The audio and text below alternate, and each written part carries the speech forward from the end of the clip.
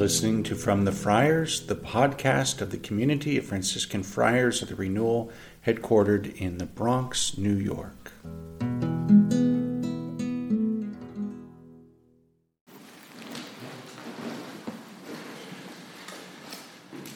My brothers, may the Lord give you his peace. So, happy feast of St. Luke. In preparing for this homily, I was expecting the church would give me better readings, in the sense that being this feast of St. Luke, I thought it would be Good Samaritan or maybe the Prodigal Son, something that is famous for the Lucan text. And idiot of me, I looked this up, and this is actually a particular text for St. Luke. And so thank you, Mother Church, for this.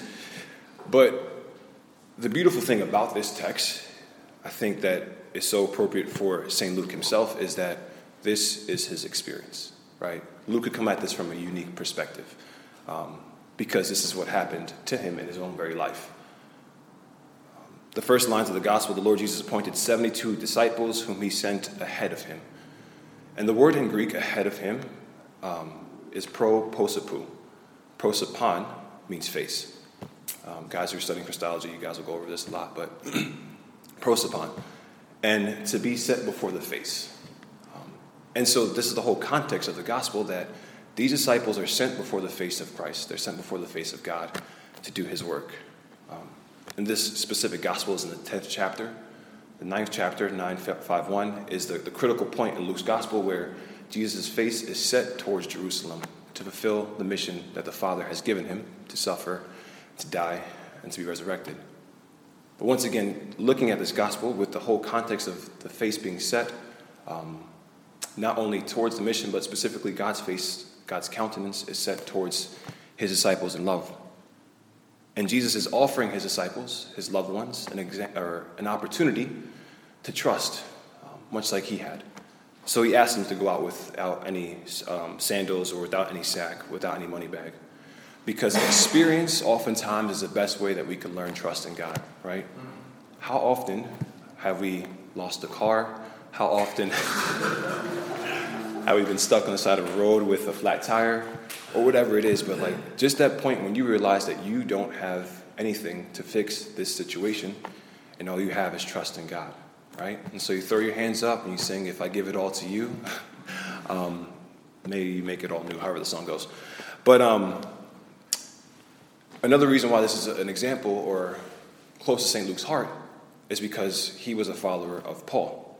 And Paul's life is just riddled with different catastrophes. And oftentimes, St. Luke with St. Paul just had to trust in God that he was going to get them out of the crazy situation that they were in. And this is why he's able to speak out of a place of authority with this. And also, too, I think Paul, in his own conversion, experiences the face of the Lord on the way, right? He sees him, and because of that, that changes everything about St. Paul's life, and it changes everything about St. Luke's life, because he sees him one day and he becomes his beloved physician. So much so that in the first reading we hear that everybody's left me except Luke, where Luke is faithful because of that example. When I was a TP, I had the opportunity to go on a parish mission with Father Isaac to Minnesota. And it was a typical parish mission. We did school visits and everything like that. And I was there, me, Father Isaac, and there was two sisters from, I think, Mary Mother of the Eucharist. And a sister thing, they made up a song to promote vocations. And it was kind of funny because it's cheesy, but it's something along lines of like, boys become priests and then girls become nuns, right? And so all the kids are singing it. They're in second grade, and after that we started singing God is a Good God. And so the kids are riled up. They're sweating. They're all over the place. And then we finally calmed them down. And I still remember this one kid, Eli. His hair's a mess. He's sweating. His glasses are askew. And his hand shoots up. We haven't even asked if there's any questions yet. His hand shoots up. And he looks right at me, and he says, "How many vocations have you inspired?" I was like, "What?" Just like that. "How many vocations have you inspired?" I'm like, "Yeah, man, well, plenty, you know." But honestly, I'm first year TP, second year TP. I was like, I have no idea. I realized at that point that I was living out my mission, not for my identity, but just instead of the mission first.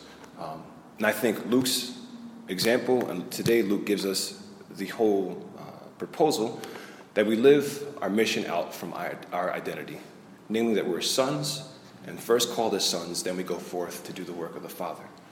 So much so that we can ask the Lord of the harvest to send laborers to do his work, much like Paul was sent, much like Luke was sent, and much like we're sent. And sure, we could look at this in the context of vocations, but ultimately, we can trustingly ask the Father for anything, and he will do it for us because God is faithful and he loves us and he will not abandon us. And so, my brothers, this day, as we learn how to trust more in the Lord, especially if we're in situations where we just know we can't fix because of our own will, because of our own genius or whatever talents we have, we throw up our hands trustingly to the Lord, and we ask him to help us in this situation. Finally, just a question of how did St. Luke die? Father Luke asked me before. And there's two traditions. One tradition is that he was martyred. The other tradition, which I like, is that he died wifeless and filled with the Holy Spirit. So if we could have that said about us, I think we're doing it right. And so just to be filled with the Holy Spirit, to ask him constantly for help in situations that we need, so that way we can enjoy one day being in the kingdom of God. Amen.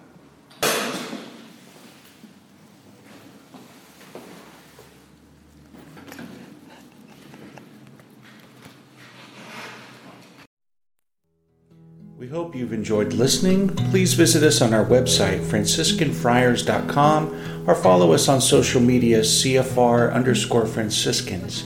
God bless you.